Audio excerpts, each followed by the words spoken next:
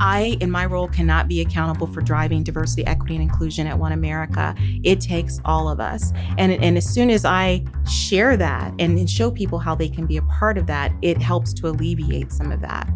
That was Kim Thomas, Chief DE&I Officer for One America, discussing the importance of corporate leadership to be supportive and accountable for driving diverse representation and belonging at all levels of an organization.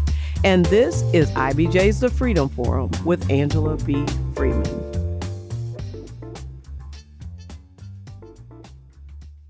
So Kim, so nice to finally meet you. And thank you so much for joining us on this episode of the Freedom Forum. Will you please tell our listeners a bit about you, your educational and professional background, and any other factors that have led to you becoming the Chief Diversity and Equity and Inclusion Officer at One America? Thank you, Angela. I'm so grateful to be here today. Thank you for inviting me. I've been looking forward to this so much. So a little bit about me. I grew up in Gary, Indiana. Okay. And so I've been in Indiana pretty much my entire life. I don't know if that's exciting or not exciting, but just different experiences. And so in Gary, Indiana, when I think about just my life's journey, it's predominantly Black. And so I didn't know that I was a minority. I heard people say that I was, but I did not experience that in my day-to-day life. And so by the time that I was ready to go to college, I was going to go to an HBCU. And then I made a conscious decision that I wanted to have an experience that would feel like the real world for me. And so I decided to go to Purdue. There, I was a part of their business opportunity program where I've made some lifelong friends. And after graduation, I moved into human resources. I've been in recruiting. I've been an HR business partner, associate relations partner. I've led just about every aspect of HR except talent management. And I believe that all of those experiences really helped me to understand something very fundamental, that people want to be seen, they want to be heard, and they want to feel like they matter. And all of those experiences, I think, really prepared me for the role that I have today. Yeah, that's fascinating. I think I share your experience around the HBCU in that I didn't grow up in an all-Black city. In fact, I was the complete opposite. So I've been the face of diversity my whole life, but I appreciate exactly what you said, that I do believe that prepared me for so many of the environments, particularly the corporate and business environments that I find myself, where you are and remain the face of diversity. And I appreciate that.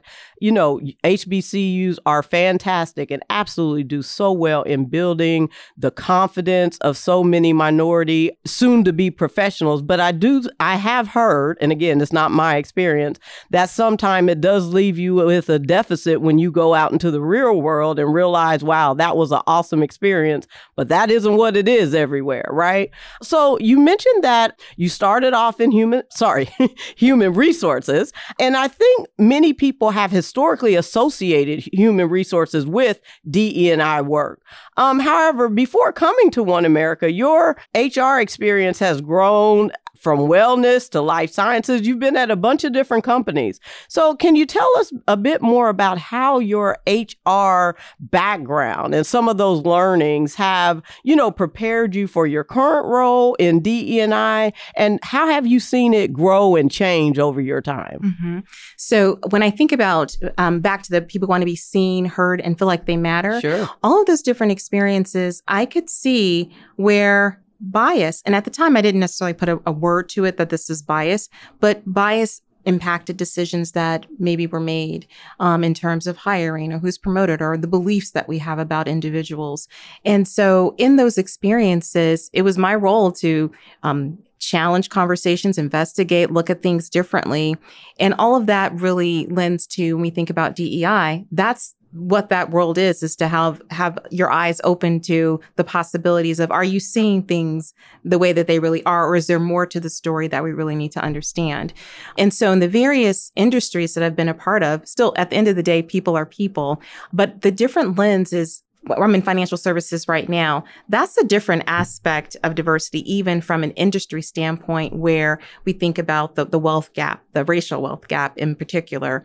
And there's an opportunity for me in my role to be able to actually address that alongside with leaders in the organization to make sure that we're leaving people whole again, feeling like they've been seen, heard, and that they matter, not only as an employee, but as a member of the community and as someone that is trying to grow their wealth. So give me a bit of a synopsis of how HR and DE&I in the wellness and life sciences space differs from the financial space that you sit in now. How have you seen your role or what you are expected to do, some of the situations that you've been involved in? How has that changed over the different industries you've been in? Yeah. So each of the industries that I've been in, there was a gap somewhere. So you think about there's a healthcare disparity Absolutely. gap. That was the feature focus. And in one of my organizations, that was the time where the Affordable Care Act was being rolled out.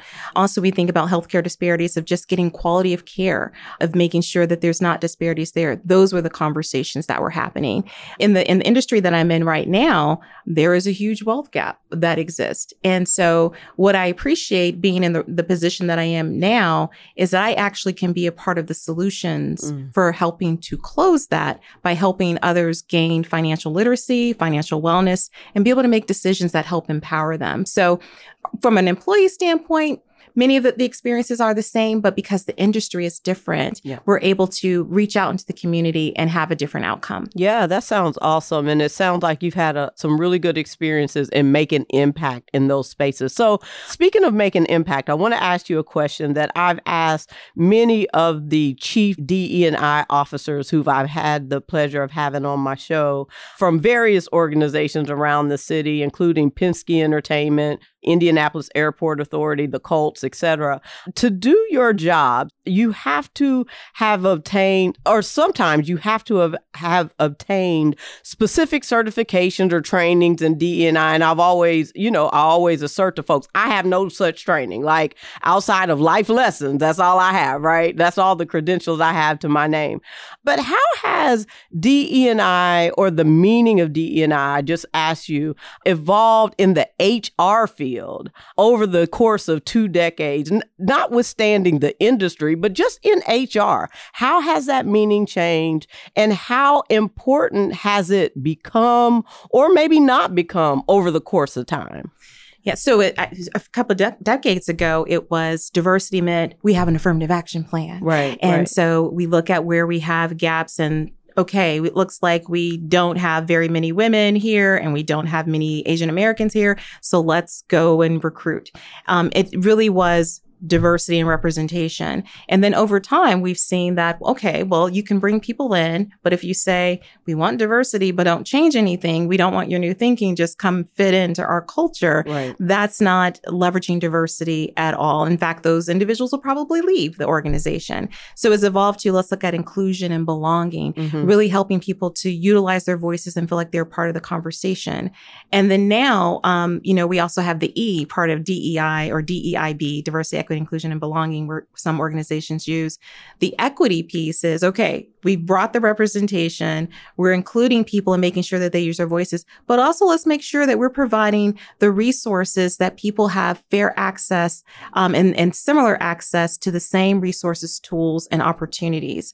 And so it's really evolved from affirmative action to really activate it into something that's much more where everyone can show up and be their authentic selves and be successful. That's really, really powerful. And I think it's necessary. I often hear conversations around, is that the E, the equity piece, is it necessary? Are we not doing enough to make sure we have a diverse culture, et cetera? But you just spoke to how important that is and seemingly has a direct tie to the retention, right? You can get people in, but if they're not having equitable resources, equitable opportunities to advance, to get exposure, visibility, training, et cetera, they'll ultimately leave, which of course hurts retention rates. So again, within your chief DE&I role, I've also heard many conversations around the fact that, we are put in these roles, but are not necessarily given the power to really move things, to really change things, to make impact. Oftentimes, a DE&I role is considered one where you're just the talking head for the organization, but don't really have any, again, power to really make change. What has been your experience? How is One America different? And how are you leveraging your role and your position to really make change and impact for the future of the organization? It's cliche, but as individuals say, it starts with the top of the house. And I have an amazing leader. And we have an amazing chairman, president, and CEO, Scott Davison, in that he pushes us to not have this off-the-shelf DEI program. Yeah. He said, I really want it to be something that makes a lasting impact, not something that we're doing and 20 years from now we're in the same place, that we're really advancing the work. And so he challenges us to do more, as well as my direct leader. And so I can give you one example that really just speaks to this. We are currently hosting a program at One America that's held or is established by the American College of Financial Services. It's their Black Executive Leadership Program. Mm-hmm. And so Black leaders from across the industry come in for this program that lasts over 4 months. And in the opening session, I was talking and then one of their representatives said, I reached out to Kim, and within 2 minutes, she responded to my email and said, absolutely, we will host this program. I was talking to one of the people who left as she was leaving. She said, I was thinking, she has that kind of power. She can make that decision in 2 minutes. And I said, let me tell you why. And I actually addressed it in front of the whole team. It's because I know what my CEO believes in and how he wants us to push this work.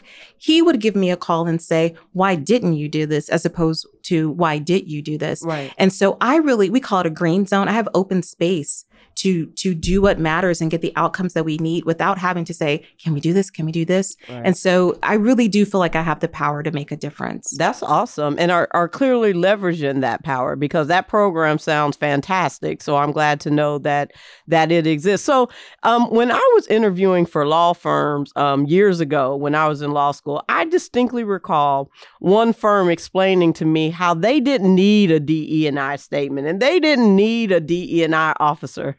And I remember thinking to myself, and thankfully I was older and wise enough to know, okay, yeah, I know better than that. But there are still many organizations who don't necessarily believe that they need a DE&I statement or a DE&I officer or such a title or office or even that initiative and program.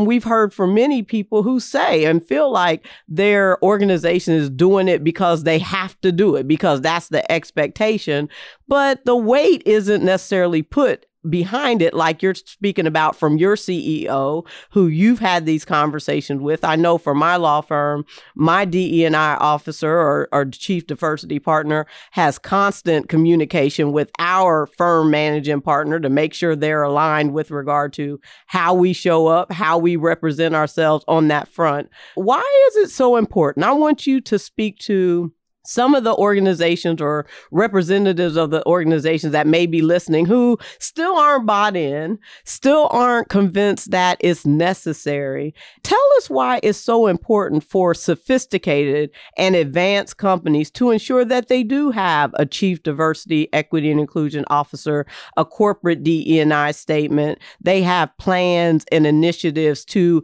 identify diverse talent and make sure that they are advanced through the organization. Why is that important? I think the basic answer is that people are paying attention. So your employees are paying attention. Your prospective employees are paying attention. Absolutely. Customers, all of the above. And when people are actively searching for that specifically, what is your commitment and what are you doing to drive that? And that can make a difference between whether someone stays at your organization or comes to your organization. And I also know I help with this on a regular basis when we have customers that are wanting to do business with us or considering whether they continue to do business with us. Those are very specific questions. Do you have a chief diversity officer? Yeah, what is your plan? Give us examples of what you're doing. And so it really, and when we talk about bottom line impact, there really is a bottom line impact to not having it.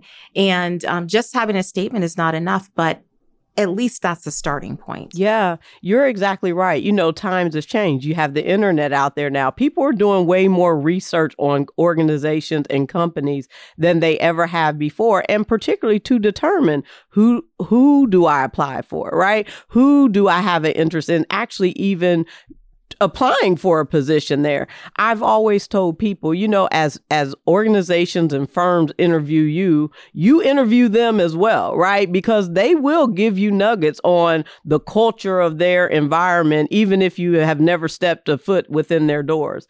And I think that's particularly very, very important. So thank you for speaking to that. Tell us what unique aspects of DE&I are specifically related to your position at One America, again, in a financial institution. I've had a couple of bank people on the show, but tell us how you all are specifically intertwining DE&I into your corporate objectives and initiatives. We have a focus on wealth building. We want people to be able to build generational wealth. And wealth is a relative term. It may mean you will have that yacht in Monaco one day. Right. It may mean that you're not living paycheck to paycheck. Right, you can right. send your kids to school. And so back to the American College of Financial Services, we partnered with them because they are the experts in financial education. We have a program that we launched called Know Yourself, Grow Your Wealth. We share it with our employees or associates, as we call them, and the community. And so what it looks like is this. It's an online modules that people go through self-paced. We committed $1 million last year over a 5-year period to be able to use this platform to share it with our community partners, because this isn't about what's going to be our bottom line impact. This is how can we help people become more educated in their financial situation so they can have better outcomes. We believe if we affect an individual, we impact a family, and we also impact a community. And we feel like that's our responsibility to be able to do that. So I am privileged to be in this industry where we really are taking that front and center to be able to help individuals to be able to have better outcomes, to close the racial wealth gap, and for people to be able to live in a way that is meaningful for them because they've been able to grow whatever wealth means for them. Yeah, that sounds very impactful and rewarding to be in your position.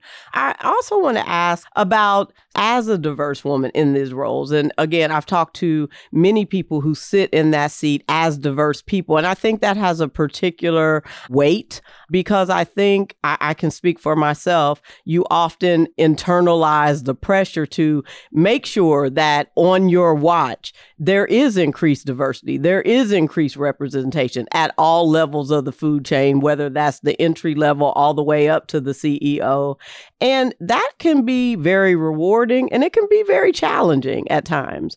Speak to me about some of the greatest rewards you've had in your role as Chief DE&I Officer of One America, and some of the real challenges, some of the heartbreak maybe even that you faced in that role, and just how you shake that off and go fight another day. Yeah, it can be a lot of challenges and pressure for anybody in a role like this, and particularly if you represent any diverse background, because people also expect you to have all of the answers. Yeah. And I come from the standpoint of, I always say, I don't know that there is a DEI subject matter expert, at least not on everything, because I have my own bias. Right. I'm a human being. And so I, like everyone else, have to listen and learn to figure out things. But I think some of the challenges come into play when people don't, in my role, don't take some of that burden off their shoulders and share it with others. I, in my role, cannot be accountable for driving diversity, equity, and inclusion at One America. It takes all of us. Right. And as soon as I share that and show people how they can be a part of that, it helps to alleviate some of that. The challenge is always there, is that it's an uphill battle. We've been fighting this as a nation, as a world for many, many, many, many years, and it's not going to change overnight. And so sometimes the frustration with people wanting to see something dramatic happen overnight, it's disheartening and frustrating, but it's about celebrating the successes that you make along the way, celebrating those milestones, and really putting truth to power. When you say you're going to do something, do it. That builds credibility, and people believe that you're in it for the long haul. How does history, you just said we've been, our country, the world has been dealing with these same issues for many, many years. Those issues don't change or rectify overnight. I've recently appreciated more that, as people come into organizations, maybe even at executive levels, there should be some type of history lesson about the company, because it is very easy for, as I'm now working with the millennials and the Gen Zers and I'm a Gen Xer, so the Gen Zs, to come in and be frustrated with where we are with regard to diversity, equity, and inclusion. But I think if you educate them as to the background, as to the history, I think we would all appreciate that. We're certainly not where we should be, but we certainly are not where we have been, right? And I think that kind of historical context puts things in perspective and allows people to get on board and to, get active rather than feeling like, my goodness, I can't move this ball. How are you tackling that kind of approach in One America with regard to insights into where the company has been, what advances you have made in the DE&I front, and then what you hope to see in the future? What does success look like for you? When you look back over your career or your time at One America, what will need to have happened for you to feel like, wow, I made a difference? We really did make some changes. Our journey has really included, we had 2 weeks that we offered for new parents and specifically for mothers. And what we've evolved to is saying that that's not okay. We've been able to hear the feedback and we've moved to 10 weeks of parental leave for either parent to be a part of that. And so it's really about using your voice and be able to share the story of where we've been, but to listen to others to see where we need to go. And I think success on my watch looks like this, that at the end of the day, again, another piece that sounds cliche, but people really can show up and be themselves and feel like they don't have to become one person when they walk into the office and another person when they leave. For the first time in my life, and I know this is not necessarily true of everyone in the company, but that's my goal, I feel like I can show up as my authentic self. I am too old and too tired to code switch. When I'm speaking this language here, speaking this language there, I just am who I am. And I see more and more people feeling comfortable with that. Something as maybe seemingly simple as hair, where particularly Black women being able to wear their natural hair and feel okay and not have people say it's not professional. We see that. To have someone have a nose ring and it's not say that's not acceptable and that's not professional. I see more and more of that happening. Those small things add up to really big things. And so I'm hopeful that we will come to a place where people feel like I can just be me. That is so important. And I appreciate you use the term code switching. I literally just learned that like in the last 2 years, like, what is that? And people are like, how do you not know what code switching is? But it's a real thing. And it's a phenomenon that is very real, particularly amongst diverse and minority people who are walking into corporate environments who are one way and can act one way and feel comfortable one way when they're with their friends and their family, and then literally have to switch into a whole different person when they go into the office or with their colleagues. And the ability to be your authentic self and not have to do that, which we've learned statistically by the data, wears on you over time. People cannot keep that up over time. So let me ask you, with regard to, you talked about the storytelling, which I think is really phenomenal, because I have not heard a lot of people talking about, that storytelling and having opportunities or venues or formats, platforms for employees to truly tell the stories of their experiences in the workplace without feeling like, okay, my badge isn't going to work on Monday when I show up. How impactful has that been, not only to empower you to make changes, but also to have real effect for the CEOs and the executive suite and the C-level people who may not get down on the ground on a regular basis to know what the true employee experience is? Something that we did that was very impactful, it was immediately after George Floyd was murdered. It was within a week. We held listening sessions with our associates, and we started with our Black associates. We started with our Black leaders, in fact. And all of our CEO and the entire executive team sat in on those sessions. We were struggling with, what do we do? What do we do? And we said, you know what? We don't need to do anything right now but listen, because people are hurting. Right. People have stories, and they are people outside of these walls, and they're going through things that we don't even recognize. And I think that was the start of building some different trust, because people could just share their experiences, and it wasn't judged. In fact, that was one of the operating principles, just, speak your truth. There's no judgment there. We continued that, and we listened to every single one of our associates. We offered sessions for every single person in the company that wanted to be a part of that experience. Our CEO and our executive team were a part of those sessions. That was the start of it. And we're continuing to make sure we have that open dialogue. And when people see, well, there wasn't a consequence for that, or they took action and actually did something to make something better, that is the start of something really wonderful. Absolutely. They truly begin to believe, right? It isn't just words anymore, but they actually do begin to believe that, okay, maybe this company is trying to do better, get better, be better, right? And that starts with their internal people. So you mentioned those listening sessions really being kicked off by the murders of George Floyd, of course, Breonna Taylor, so many that happened over the course of that time period, as well as COVID. What other things has On America done differently, stopped doing, or started doing in light of that time that may or may not still be happening, but that was really impacted by, all that happened in 2020 and has lived on beyond that period? Yeah, so some of these things are continuing. We recognized that we needed to educate our workforce. And so we built a custom course around managing conscious and unconscious bias, recognizing that we all have it. And we tried to have stories that showed different people of different backgrounds being a part of that and how we all are affected by it. And then we also built a conscious inclusion interactive session that we invited all of our associates to be a part of, to show, now that you have bias, now what do you do to be consciously inclusive of others? From our listening sessions to just the ongoing forums of talking to and listening to our associates, we started our business resource groups that are focused on specific demographics, where some companies call it associate resource groups or employee resource groups. We have them now, or we're sort of the infancy stages, but we have 2, and we're planning to launch 4 more this year. The 2 that we have right now, one is focused on the experiences of our Black associates, and the other on women in our workplace. So we're really excited about that, and it's energizing. It's exciting to see people come together and not feel like they're being judged because they're coming together with people who are like them. So I'm really excited about those things, and those things will continue as we move forward. The Freedom Forum would like to send out recognition and appreciation to all of our Asian American, Pacific Islander, and Arab American communities during this month of May. Now, let's take a quick break.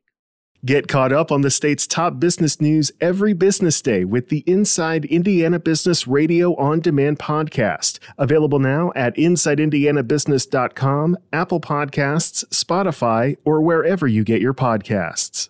You mentioned some of those initiatives. I want to know, now that you've been in your role from what I calculated, about 1.5 years or so, maybe it's longer, you tell me. You've talked about some of these initiatives, but what we've been talking about more, and it was really put on my mind by Pete Youngman when I had my conversation with him, is, many of our companies are certainly still working to make things better for their employees, the people who are within their 4 walls. But we also know that there is a corporate initiative, a responsibility to also affect our communities, right?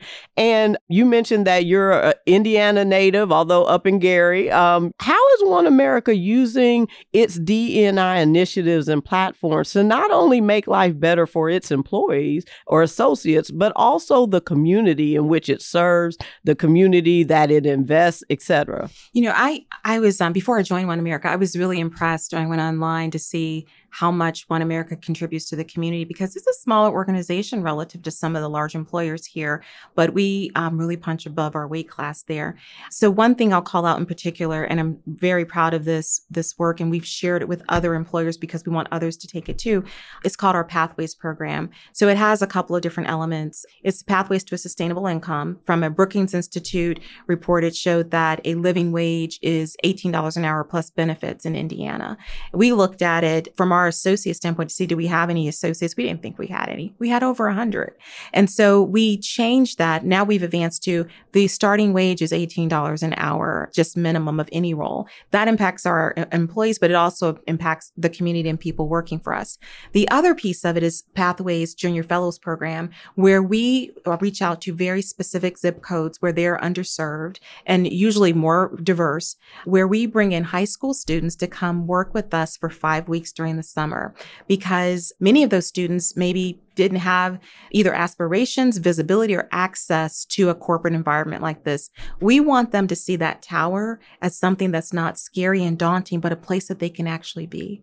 And so we give them a professional mentor, a personal mentor.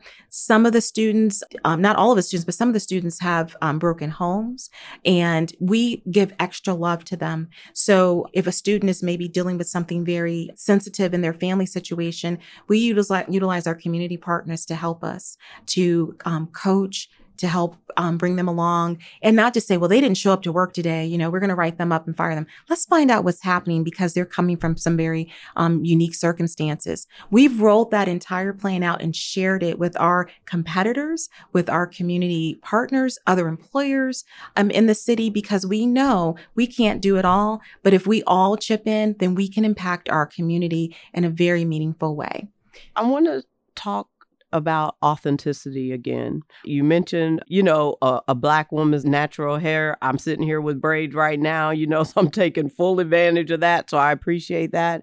But we also recognize that, and that's our experience, so we can relate to that. But, there are plenty of people. I mean, it's part of why I love diversity is you learn something about people all the time, like just random things that you would never assume. That's the beauty of not having bias, right? People can actually have the freedom to show you who they are, and you appreciate that.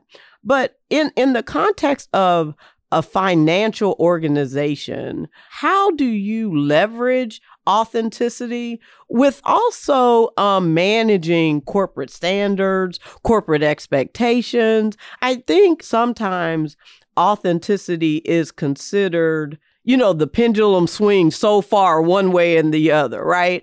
And while certainly people should be allowed to be authentic, I think, there are just some expectations for particular industries. I'm in the legal industry. As much as I want to be in my t-shirt and sweats every day, I don't think my clients would appreciate walking into Barnes and Thornburg and seeing me sitting there in, sweats. So at some point, there is some, expectations of the corporation. What has One America done to allow their employees and associates, or encourage them to be authentic, but also maintain, regimen or expectations of the corporate environment in which you're in? Yeah, so we still have those policies, and think about dress code and even our core values. But funny you should say that, because in the financial services industry, and this was before I joined, but still sort of when I joined, everyone was in a suit. And because people want to see responsible people handling their money, right, and their finances. But we've moved to what's called dress for your day.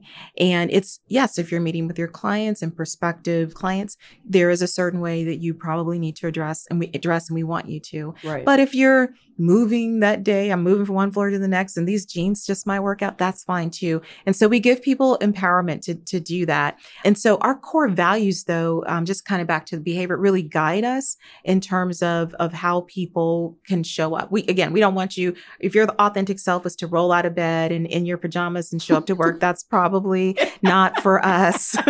But how can you bring yourself, meaning that you can use your voice, you can not agree with what's being said and share your perspective that differs. All of those things really contribute to being your authentic self and really align with our core values around speaking up and mutual trust. So as long as people are living those things, then that works. Yeah. I think that's helpful, because I think there are still companies trying to figure out where the sweet spot is. You say authenticity, and then, your CEO comes in on client entertainment day in his sweats, like, okay, we need to find another way to do that. Let's talk about, and we're getting down on our time, but I want to ask you about personally. You are an African-American woman. You're clearly successful. When did you find your voice? When did you feel comfortable? You said earlier, I'm too old and that's kind of where I am. Like, I'm kind of like, it either is good enough or is not. I'm comfortable with me. So if you're not comfortable with me, that's your problem, right? But we are a little older, a little wiser. We have some seniority. You don't come into most corporate organizations right out of college or from whatever your background is at the age of 20, having that kind of confidence and that kind of comfort in being your authentic self. How would you encourage diverse folks in corporate settings, but also any supervisors or non-diverse folks who are actively supervising and mentoring diverse folks? How would you encourage them to approach that dynamic in a way that is authentic to both of them? And I want to, before you answer, I want to ask you, because many diverse people feel like they have to be the Wikipedia for their, diverse class. So I've got to answer all things Black to my white colleagues who don't have a Black friend to ask, and they're going to ask Angela. And that does become overwhelming, particularly on the days and times of a George Floyd, where you just don't have the emotional fortitude to do that. But on the flip side, I do believe there are truly people who have just not been exposed, who genuinely, not to be disrespectful, just want to know. They've never been in an organization or had the opportunity to really get to know a Black person or a Black female or whatever diverse person, an authentic background that they're bringing, and they genuinely want to know. How do you encourage people to approach those situations, particularly if they're in some type of mentoring relationship or supervisory relationship, in a way that doesn't make one or the other feel uncomfortable, where they can genuinely grow together and both people end up being better people because of that difference and diversity? Some people will say, it's not my job to educate you, so I'm not. And so you can teach people or share experiences that you hope will help them learn. But then if they come back to you again, it's like, well, help me understand. They're not going to do the research or the work. It's not my job or anyone else's job to continue to educate.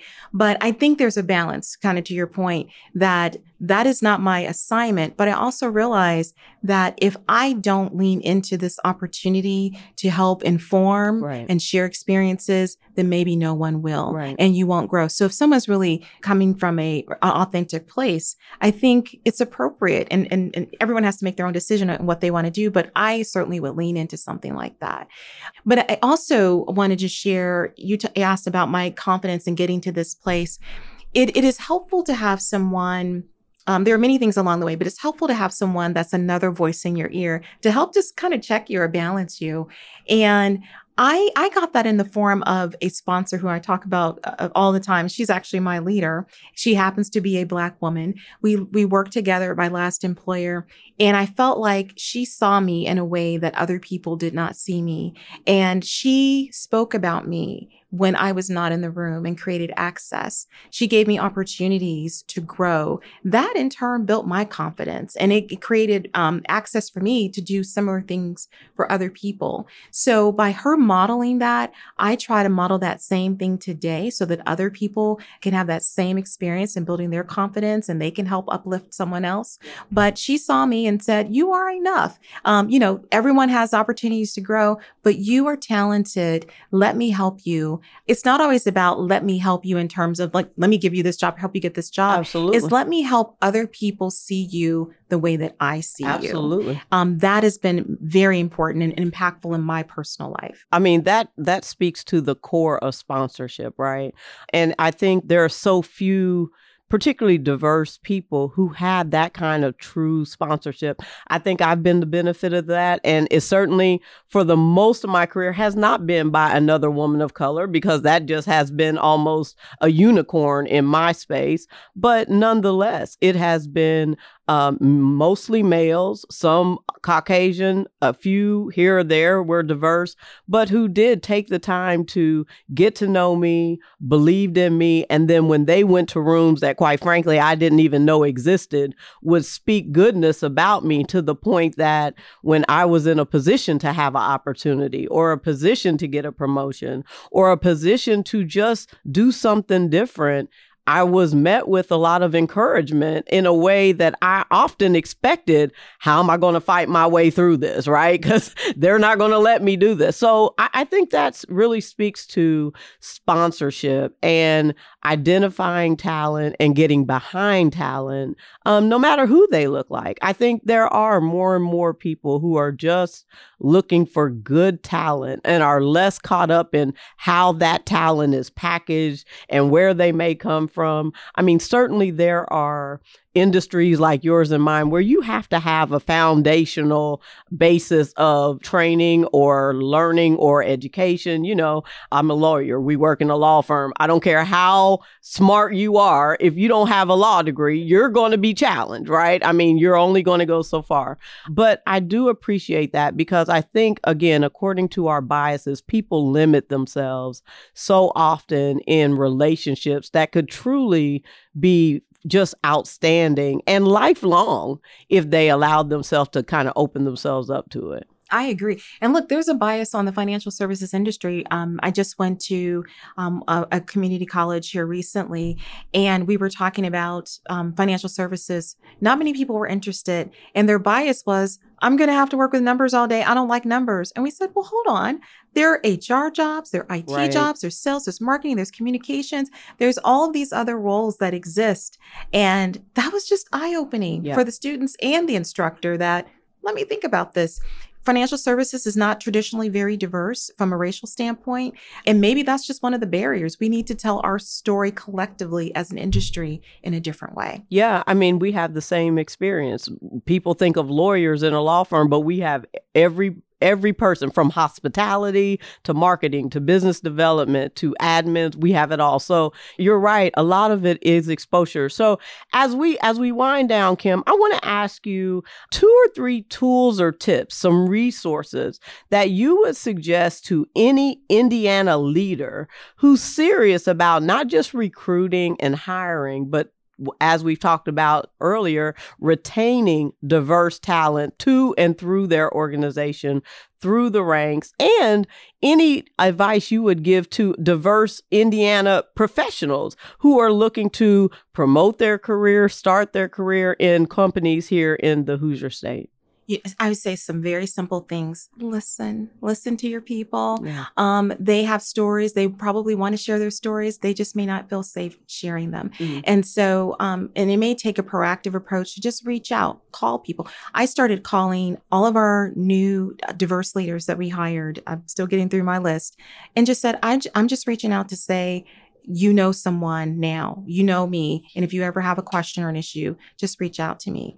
That didn't take, but just, moments. Right. But it is building that. And if people who don't look like me do that, maybe it's white men, white women, et cetera, et cetera, et cetera, that will help establish some trust. Sure. Also, be active in the community and in the communities where you want to make a difference. Be very specific about that. And I think that can really go a long way. And for anyone looking to change organizations, research the culture, because anyone can say, these are the things that we believe, but look for the receipts. Yeah. Look for the receipts that show that you really are doing what you're saying, that they're doing what they say they're doing, and challenge them. So I just think that we're off to a wonderful start in such an unfortunate way. A very tragic way after George Floyd was murdered. It was an awakening that we need to do more.